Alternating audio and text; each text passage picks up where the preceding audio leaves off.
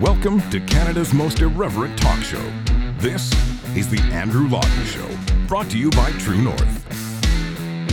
Hello and welcome to you all, Canada's most irreverent talk show here Thursday, December 14th, 2023, as we close out another week in irreverence. That is the goal to which we strive. Every now and then someone will come up and say, I am insufficiently irreverent to claim the title of Canada's most irreverent talk show, but there are two answers to that. Number one, irreverence is in the eye of the beholder, and number two, I have yet to encounter anyone else who has made a claim to be Canada's most irreverent talk show. So I am self-identifying like all those guys that want to use tampons in the men's washroom at the Parliament buildings, which is apparently this great public service that we were in need of and didn't even know it. So I am self-identifying as irreverent unless someone wants to come along and challenge me for the title. We can have a Hamiltonian-Burian duel on some battlefield if we need to sort things out there. Nevertheless, it is wonderful to have you aboard the show. We're going to be talking a little bit later on about online pornography, which will either tantalize you or turn you away in disgust. We are not going to be showing any of it, which will either disappoint you or delight you. So I'll let you decide for yourself on that one. Also going to be speaking later on with Professor Tom Flanagan about his new book, Grave Error, which is a phenomenally, I would say, controversial book and subversive book on an issue that I know True North folks in True North Nation out there have been paying attention to, but much of the mainstream media has not, at least not in this way. So that we'll chat about with Dr. Flanagan later on in the program. But I want to begin by kind of exploding something that was meant as a bit of a joke, but might actually have merit here. Jordan Peterson, who you may have heard of, he's made a couple of headlines in the last couple of years. I haven't had him on this show, but I had him on my former show for like a whole hour, and we talked about anything and everything under the sun, and I've met him a number of times. He's always been a big supporter of True North and the work that we do here. He's got some best-selling authors. He has just announced that in February, March, and into April, he's like touring basically every major and mid-level city in the United States. Jordan Peterson is doing. And if his previous tours are any indication, these will all sell out. But he is willing to give it all up. Jordan Peterson is willing to give up the touring, give up the aggressive media schedule, maybe give up the podcast even, to take one particular job that admittedly has not yet been offered to him. But maybe we can start a bit of a campaign to draft Jordan Peterson. That job is president of Harvard University. Now, Harvard is the school in the Ivy League that is synonymous with excellence to a lot of people, but has, as of late, become synonymous with anti-Semitism. And the thing that's interesting about this is that so far there's no vacancy. The president is not resigning, and that's Claudine Gay, that's her name. And so far the school is not prepared to get rid of her. Now, she's had a bit of a 1-2 punch of controversies as of late. First, there was her unwillingness to condemn in unequivocal terms that genocide and calls for genocide violate Harvard's anti-bullying policy. There was this rather awkward exchange between her and Republican Congresswoman Elise Stefanik, you may have caught last week in the House of Representatives and one of its committees. Take a look. Dr. Gay, at Harvard, does calling for the genocide of Jews violate Harvard's rules of bullying and harassment? Yes or no? It can be, depending on the context. What's the context? Targeted as an individual, at an individual. It's targeted at Jewish students, Jewish individuals. Do you understand your testimony is dehumanizing them? Do you understand that dehumanization is part of anti-Semitism? I will ask you one more time. Does calling for the genocide of Jews violate Harvard's rules of bullying and harassment? Yes or no? Anti-Semitic rhetoric. And is it anti-Semitic rhetoric? Anti-Semitic rhetoric when it crosses into conduct that amounts to bullying, harassment, intimidation, that is actionable conduct, and we do take action. So the answer is yes, that calling for the genocide of Jews violates Harvard Code of Conduct, correct?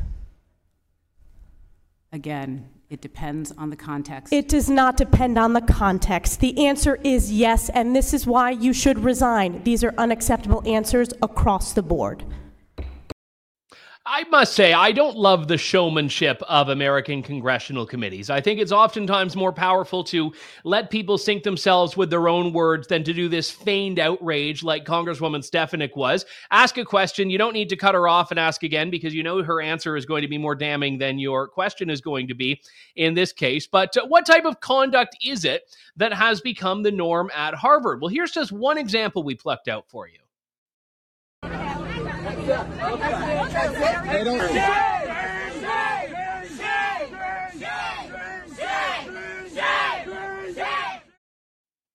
No word, I forgot how short that clip was. I was looking at the other monitor. No word on if that violates Harvard's anti-bullying policy, but that was just the one of the 1-2 punch. A few days ago, some independent journalists, Christopher Rufo and Chris Brunette, found out that there are very serious plagiarism challenges that can be leveled against Claudine Gay's doctoral work, her dissertation, which eventually gave her a PhD, which eventually propelled her into her career in academia that led to her being the president of Harvard.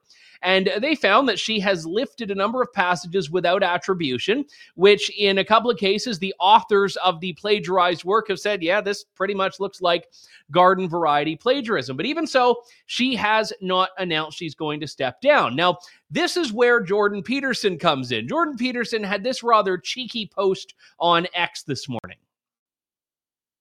Excuse me, Harvard, if you're looking for a new candidate for president with a proven academic track record, a now international reputation, and the ability to stand up to the bloody narcissists of the woke mob, I know someone who might be interested, just saying. And then to punctuate it, he put a colon and a clothing parentheses, which I believe is a smiley face emoticon, as the kids say. It's not an emoji. This is a very important distinction. An emoticon is like the original. The emoji is the colorized versions of it. So there's your history in the development of online shorthands for your emotions, which maybe I should do a dissertation in that. I can be like Claudine Gay and I can just copy and paste it from other folks. But Jordan Peterson's having a bit of a lark here. I don't think he's pursuing this, although he has tried to, in the past, launch things like the Peterson Academy. And for a time, there was a Jordan Peterson-inspired MBA program at, I believe, the University of Austin. It was a university in Texas. But nevertheless, what's interesting here is that Jordan Peterson is exposing in his little joke that Harvard is not interested in pushing back against the mob. And this is the serious point underlying Harvard's defense of anti-Semitism on its campus, is that they're saying, well, yes, we have academic freedom, we have free speech, this is all important. And I say, absolutely, yes, I support their right to be like that.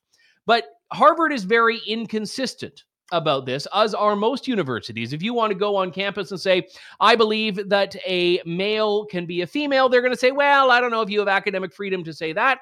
But if you want to get up there and talk about genocide in this context, they want to shroud themselves in freedom. And I think this is where it gets to be very important about applying these rules consistently. So whether or not he is actually auditioning for the job, I don't know. But I thought it was a nice cheeky way to raise attention to the fact that currently the status quo there is not working.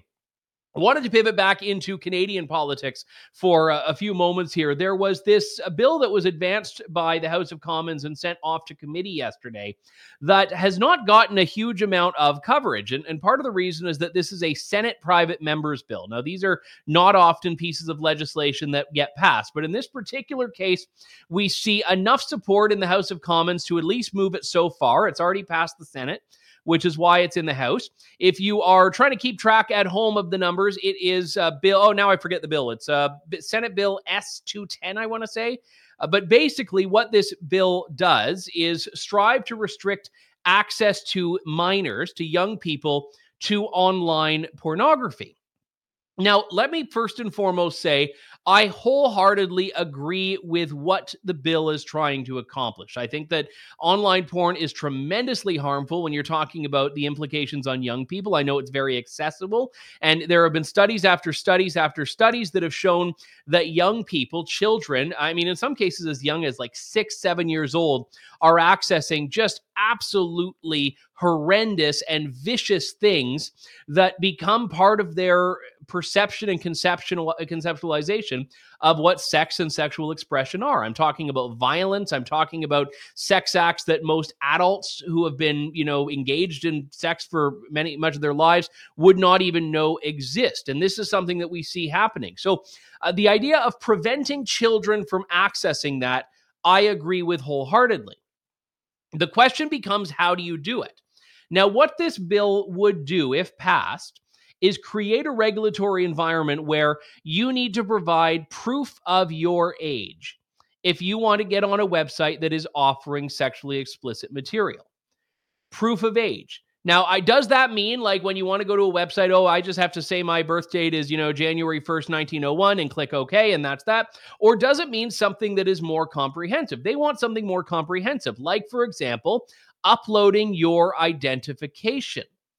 Now, this to me is where you get into the very glaring issue here with this. Now, the Conservatives, the NDP, the Bloc Québécois, they were all supporting this. It was most Liberals that said no, and then the Conservatives kind of just started being very outraged about, oh, how dare the Liberals vote against this? Now, why the Liberals vote against it, I don't know, but suffice it to say, I do not believe their approach is from the same place that mine is, which is that I concede there is a harm. I agree that harm needs to be dealt with, but I don't believe that this is going to create the solution that people think. So why this is so very important is because right now we have two aims that are kind of working against each other. One is that we should not have excessive government regulation on the internet. The other is that we should actually try to protect children from the harm of pornography. Now, listen, I'm not making a judgment of people's personal tastes here. I think that people as adults can do what they want. This is where my inner libertarian comes out from a legal perspective. And if we want to pass all these moral judgments, that's something we get to do as individuals and as a society. Not that I'm encouraging being judgmental, but we can typify what is right and what is wrong on our own without government being the one to make that call.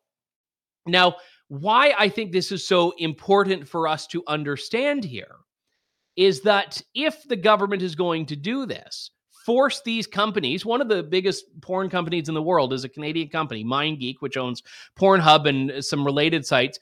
One of the things that government will be doing is forcing them to do this age verification process. So on the surface, there are going to be people that say, well, hang on, I don't want to have to upload my driver's license to this, porn company here and all the privacy implications that come along with that. Well, some folks in the computer science space say you can deal with this without having those privacy issues. So I wanted to delve into that a little bit. Joining me on the line now is Asfar Adib, who is a doctoral candidate in electrical and computer engineering at Concordia University. It's good to have you, Asfar. Thank you for joining me. Thank you so much, Andrew, for the invitation. It's great to be here.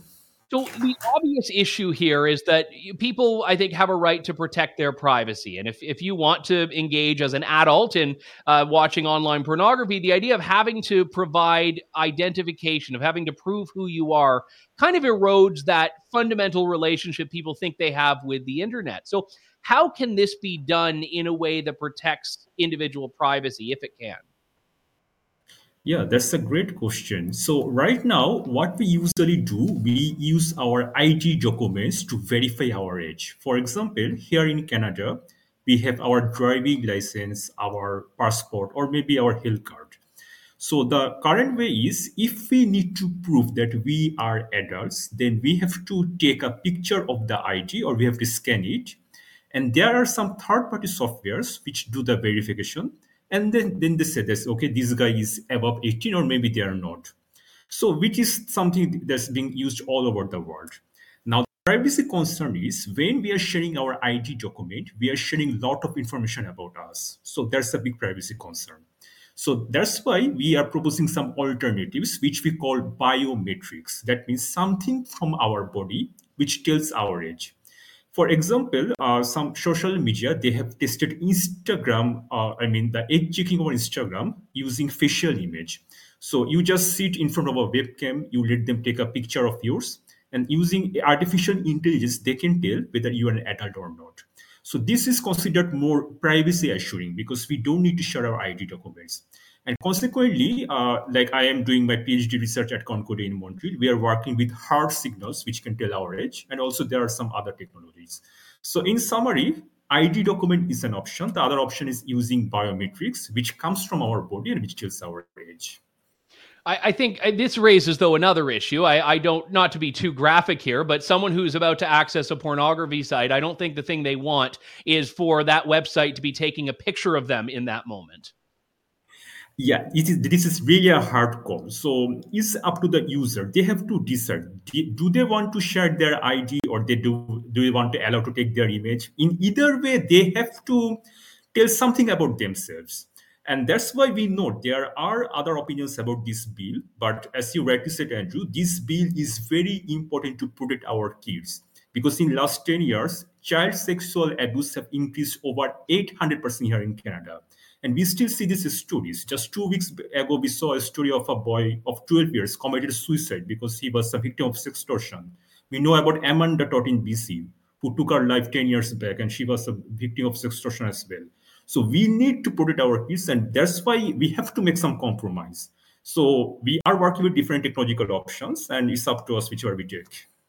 Now, I know there are options here. I mean, as it's worded now in this bill that's making its way through Parliament, government could force websites to do this. Now, would the expectation be that each website has its own way of doing this, or would there be a natural third party that would emerge that websites would use that kind of does this, that people may trust? Like, for example, I mean, PayPal is an example where, Yeah. if you're a website, instead of just taking the credit cards yourself, you could just say, well, PayPal, you trust PayPal, you can use them and they'll pay us. Yeah, exactly. So ideally, this is done by a third party. There are different companies who offer this service.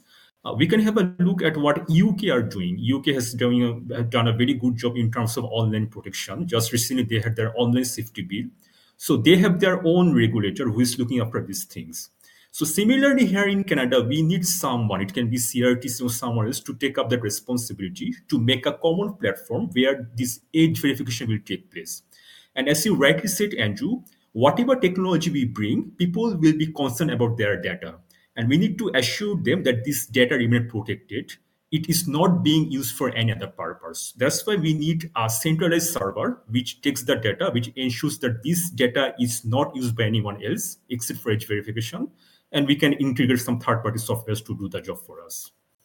Now, so that obviously people, the best systems out there are vulnerable. I mean, just today in my city, Yeah. for example, the library's website has been subject to a massive cyber attack and is inaccessible. So, one idea that you mentioned in an op-ed I read from you is that there's a system in which the data can never be saved at all. Like, it could basically be assessed and deleted immediately. But is that as transparent as it sounds, or does it live in some way, in a way that theoretically some hacker could access? Yeah, ideally the law requires you to just to check the age and maybe keep the data for a certain time. It can be for 1 minute or 2 minutes, and then the data has to be deleted. That's what the law requires. But as you again rightly said, yes, there are always loopholes in the technology, and there are ways to breach the data. So we need to give our best try. So I can mention about the UK example or about the European example. They have the GPDR there, which is the privacy protection law, which is pretty strong. And whenever there is a breach, the consequences are very harsh. So we have to work in both ways. In technically, we have to make sure that yes, we have this technology which can do the age verification and delete the data in 1 or 2 minutes or in a very minimum time frame. And on the legal side, if there is any kind of breach, we need to make sure that the companies are accountable. It might be a hard call because not everything is hosted here in Canada, obviously. We have the big social media companies and a lot of websites who are not legally accountable here, but still we have to put our best try to make them accountable. So that's what we need to keep trying. Well, it's certainly an interesting topic, and I think there are a lot of questions that people can have and should have about the regulatory side, about privacy rights, but understanding the technology, I think, is crucial to that. So your insights have been very helpful on this. Asfar Adib from Concordia University, thank you very much, and I hope you'll be able to testify before a committee when this gets further through. Yeah, I hope so. And thank you so much for having me. Have a very All good right. day. Thank you very much, Asfar. And look, I mean, I think his points there that he's raised are useful. And I know that some of the words will trip the radars of the privacy minded when he talks about central server and biometrics and all of that. But I think that's important because if you are supporting this legislation, I think you need to realize what it is that is involved in this process. And look, I'm so sympathetic to the problem, and I cannot stress that enough. I am so sympathetic to wanting to keep children, vulnerable people, away from materials that they are not supposed to be accessing. But again, I also am very aware of the fact that conservatives have spent the last few years railing against the CRTC expanding its regulatory control over the internet. So to all of a sudden wake up and say, well, we want the CRTC to regulate online porn, not just for Canadian content, which we know is going to be coming. So people are going to be doing unspeakable things to their poutine once C11 is implemented on these websites, but not just regulating Canadian content, but regulating access and making these websites collect information about users, not just minors, but information about people who are, 30, 40, 50, that for whatever reason they want to kick back and enjoy the latest. And the thing that I find so fascinating about this conversation is that we're assuming that kids who are seeking this out will not find ways around it. And this is, I think, where we go to any parent who's tried to set up some, parental controls on their internet surely has a false sense of security about that. Kids are smart. Kids outsmart technology. Kids will find ways to work around it. They'll go to websites that are unregulated. They'll send stuff around in WhatsApp groups. I mean, it'll be like the equivalent of, I guess, passing around that same magazine that, your older brother picked up or something like that in school, but they will find a way to do it. Now, does that result in a net benefit if it's still harder to come across? Maybe it does. But I think the problem that we run into here is that we are looking to government to be the answer. Whereas on this issue and so many others, I want to look at parents and say parents should be very forthright in having conversations with their children. Parents should be very aware of what their children are doing. We should be focusing on the education here. And I don't trust right now the public schools to do this. I don't trust the public schools for reasons we've talked about in the last few months. One person in the chat says that biometrics is more invasive than ID. Yeah, I mean, that was the thing. Like originally when age verification came up, I'm thinking of like some poor guy that has to like, or woman, it's an equal opportunity, that has to go and like scan their driver's license and, upload it to Pornhub. And all of a sudden there's now some database of, John Smith of 123 Maple Street loves, Phil, use your imagination of what John Smith of 123 Maple Street loves. But that's the thing. And then biometrics is even worse. So now John Smith just has to like stare at his webcam while he's waiting for the video to load. And this is exactly, I mean, if it's an awkward, uncomfortable topic, it should be. We're talking about people's very intimate desires and practices and habits here.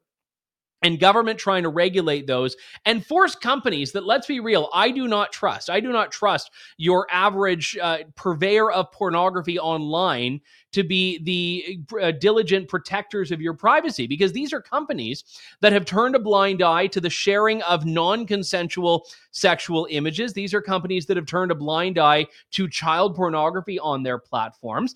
Companies that have no sense of the harm they are causing to society and childhood development. So no, I do not look at them and trust them to make these decisions. So we'll follow this as it proceeds. This is where the libertarian in me and the social conservative in me kind of have a fight about this. I'm hoping to get my friend Jonathan Van Maren, with whom I have had many fights about this subject and related ones on in the future, although he wasn't available today. We're going to be talking in a few moments' time with Dr. Tom Flanagan. But before we get there, I learned recently, and by recently, I mean like 2.5 hours ago, it was like vaguely in my subconscious, so maybe I like saw it at one point before, that they're making a Law and Order Toronto. Like, this is not a joke. They're making, we'll put up the poster there. It's going to be coming to City TV in 2024. There we go. Law and Order Toronto criminal intent. And what kind of refreshed this was I saw this morning a friend of mine in Toronto had stumbled upon a set where they were filming Law and Order Toronto, and it was, we're filming here, everyone be quiet, yada yada yada. And I was just thinking of what that would look like, and I realized just how it would be such a horrendously boring show, because someone would get stabbed on the subway in the first scene, and then for the rest of the episode, people would just be waiting for police to show up, and they never do. And then at the end, it would just be to be continued. And the episode is just, will the police come, or are they going to be too busy doing other things? And then I was sort of thinking about Law and Order Toronto a little bit more and what that would look like. And I realized that we could do this as the most inexpensive production possible, because in Canada, you don't actually need to cast multiple actors to be different criminals. You can run the whole series on just one criminal who commits a crime and then is released on bail at the end of the episode. And then he commits another crime at the beginning of the next episode and is released on bail. So you can actually just get by with just having one single offender. And that would make it more like a documentary than a scripted drama. So I don't know if that's what the producers are doing, but that would be my recommendation on this. I had one person who had replied and said, no, you're all wrong, Andrew. The show is just going to be about police going around banging on people's doors because their tweet was a little bit racist. So as soon as I heard that, I felt like, oh my goodness, that's probably going to be the more accurate account of what's been happening here. So let me know what you think Law and Order Toronto is going to look. I did the Toronto.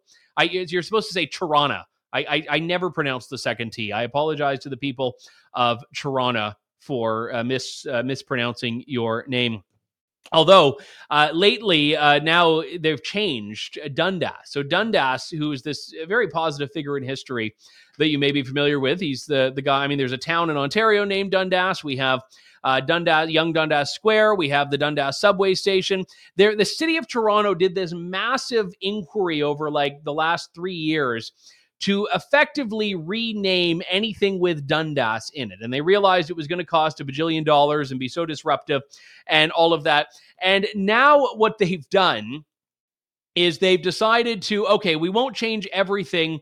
We'll just change some of the main things. So what they're agreeing on now is that they're going to change Young Dundas Square, and they're going to change any TTC station that has Dundas in it, which I think is like 2 or 3 of them.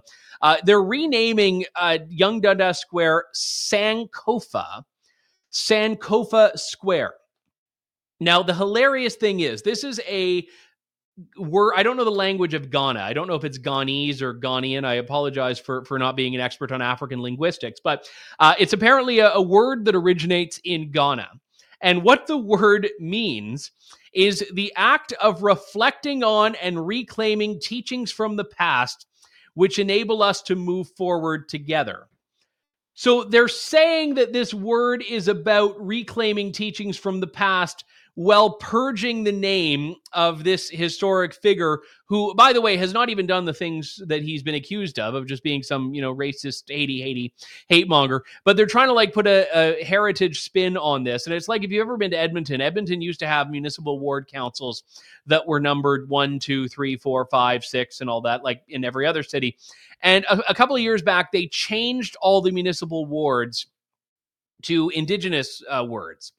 And you'd look at them now, and you have people that are being elected in wards that they cannot pronounce. Like I could run in Dene because I can say Dene, but you've got others that are like, I'll get canceled if I try to pronounce them. But I look at them and it's like 17 letters and no vowels in it. And I'm all for people being able to pronounce foreign languages and learn foreign languages and all of that. But this is when we just take the reconciliation narrative a little bit too far, that it starts getting in the way of practicality. And that's effectively where we have gone to with this. And I think it's why the discussion about the residential schools narrative is such an important one, because this is an issue in which it all started with Kamloops First Nation in British Columbia. They come out with a very damning allegation, the discovery of unmarked graves of hundreds of children on the site of the former residential school.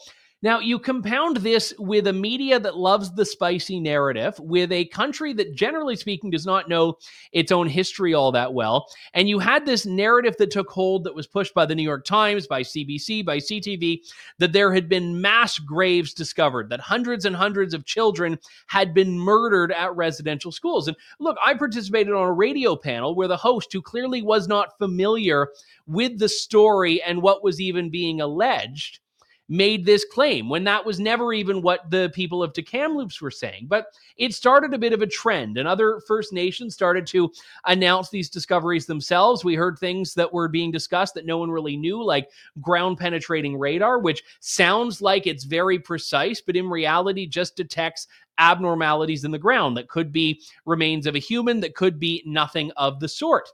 There have been excavations that have been done at some of these schools, and they have not turned up anything resembling bodies. Where there was a site that did have bodies, it was an established graveyard that was used to bury both Indigenous and non-Indigenous people. So this is not to say that nothing bad has happened at residential schools. It's to say that we need to have a level of historic context and understanding when we engage in a very hot button issue. But this became an incredibly potent one politically. It's why the flag of Canada, the national flag, was at half-mast on public buildings for, I think it was well over 6 months. And it became literally a news story midway through the campaign when Conservative leader Aaron O'Toole in 2021 says, yes, we should fly the Canadian flag at full mast. And that, I mean, again, the idea that someone wanting to be prime minister says, yes, we should fly the Canadian flag and not keep it at half-mast indefinitely, that doesn't sound like it's supposed to be newsworthy. But it was, because that was the context in 2020 and 2021 that Justin Trudeau had set up, that Canada was a country we should be ashamed of, not proud of, that Canada's history was something we should run away from and condemn instead of celebrating and building upon. And that, I think, is why, as a country, understanding history is so important. I don't know if I have the book in my stack back there. I probably do, but I don't want you to have to just look at my back for some prolonged time while I try to find it. But Mark Milke's book, The 1867 Project, which was published by the Aristotle Foundation, did a great job at bringing in a range of people, including some from the political left, to talk about Canada and its history. And we had new Canadians, lifelong Canadians, lefties, right-wingers that were all saying, yeah, there's something about this country that we need to celebrate and honor and respect. And that, to me, is what we should be striving towards. And we're waiting for Tom Flanagan, who's been a very big purveyor of historic understanding for years, but he's also the co-editor alongside CP Champion of a new book, which True North actually co-published along with the Dorchester Review, called Grave Error. And it's a collection of essays that does some of these very things that we're discussing. I should share the subtitle too, Grave Error, How the Media Misled Us and the Truth About Residential Schools. And there's a foreword in there by Conrad Black, who, by the way, if you have not read Conrad's book, The Canadian Manifesto, I would encourage you to do it. It was a very short read, and it was not particularly expensive, but it was a book that gave just this condensed and really accurate and compelling account of Canadian history. And it was published by my publisher, Sutherland House, and it came out a couple of years ago, and it was definitely one that I would encourage you to take a look at. So if you're looking for a last-minute stocking stuffer for someone who hates Canada, you can give them both Grave Error and Canadian Manifesto and hopefully bring them back on board here. But why I think this is an interesting story is because it's not just a story of a country that does not know or care about or like its history, but it's also about a media that has that same approach and that same attitude, but also a bit more of an arrogance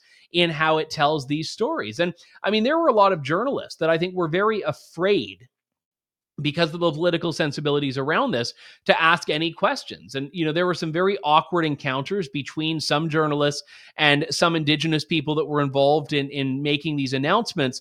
And you'd see that, and journalists were very, very nervous and very apprehensive about getting involved because they didn't want to be seen as racist. They didn't want to be seen as not respecting their truth, because we live in an era now in which truth is subjective.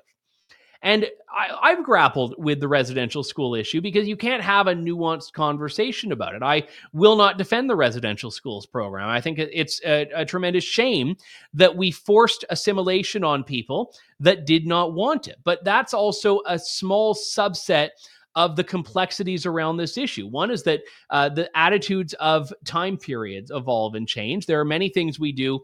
Look, I'm convinced that in 5 years, we'll be in a country in which people will look at vaccine mandates differently than they did in 2021. We, with history, evolve and grow, and we realize, okay, maybe we were well-intentioned at the time, but didn't do the thing that we should have. But the other part that people often forget is how many Indigenous families saw this as being a positive for their children. Yes, there were children that were snatched away from their families, but there were also families that very much wanted their children to have a British education, to be steeped in the religious values of the day, the English language, and all of that.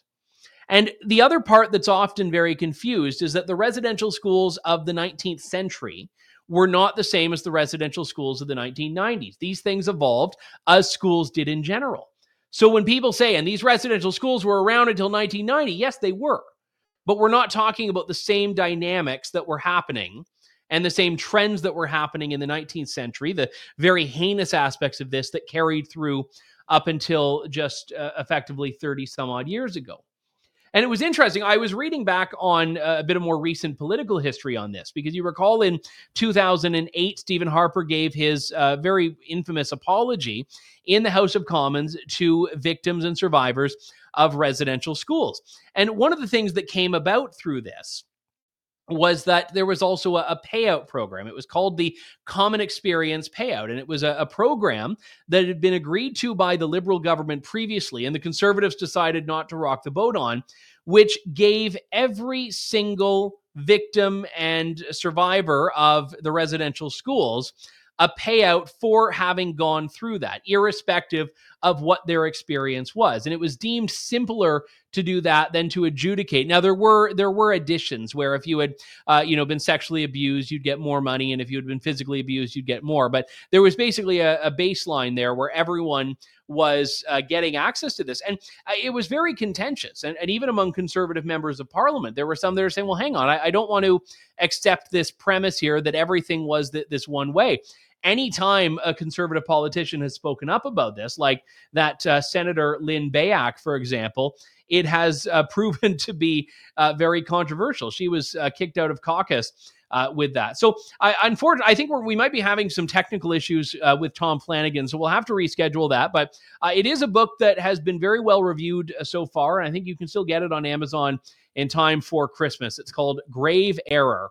So hopefully you'll be able to take a look at that, how the media misled us, and the truth about residential schools. Thankfully, I had like a ready-made rant on this subject anyway, so it wasn't hopefully too bad to fill the time there. But that does it for me for today. We will be back next week with more of Canada's most irreverent talk show as the countdown to Christmas continues here on True North. Thank you, God bless, and good day to you all. Thanks for listening to The Andrew Lawton Show.